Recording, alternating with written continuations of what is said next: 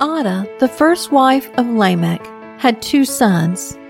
Jabal, the first son, was a shepherd who was the father of those who dwell in tents and have livestock.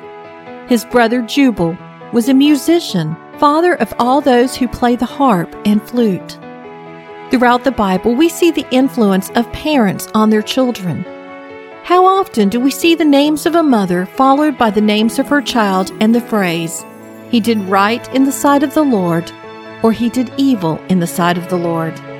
In this case, the author of Genesis wants us to know that Adah raised 2 worldly, successful sons. One was prosperous and powerful. The other was musically talented, excelling in the arts. These boys were in the 8th generation of Cain. Their father was the first recorded polygamist, a murderer, and a poet. Their mother was known for her beauty. In their world, they were recognized as notable contributors to society. But at what price? As mothers, how much time do we spend preparing our children for worldly success? We invest in art and music lessons and sign them up for sports at a young age.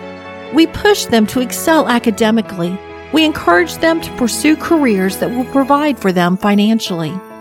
These are all fine pursuits, but what about their spiritual upbringing? Are you equally diligent about preparing them for eternal life when the things of this world will fade away?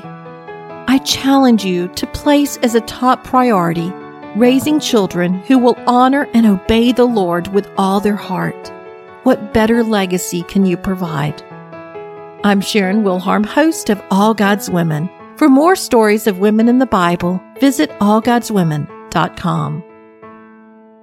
If you enjoy listening to All God's Women podcast and radio show, you're going to love my brand new Women of Prayer Bible study. Get to know the character of God by studying the prayers of women in the Bible. Grab your copy today, available in paperback and Kindle.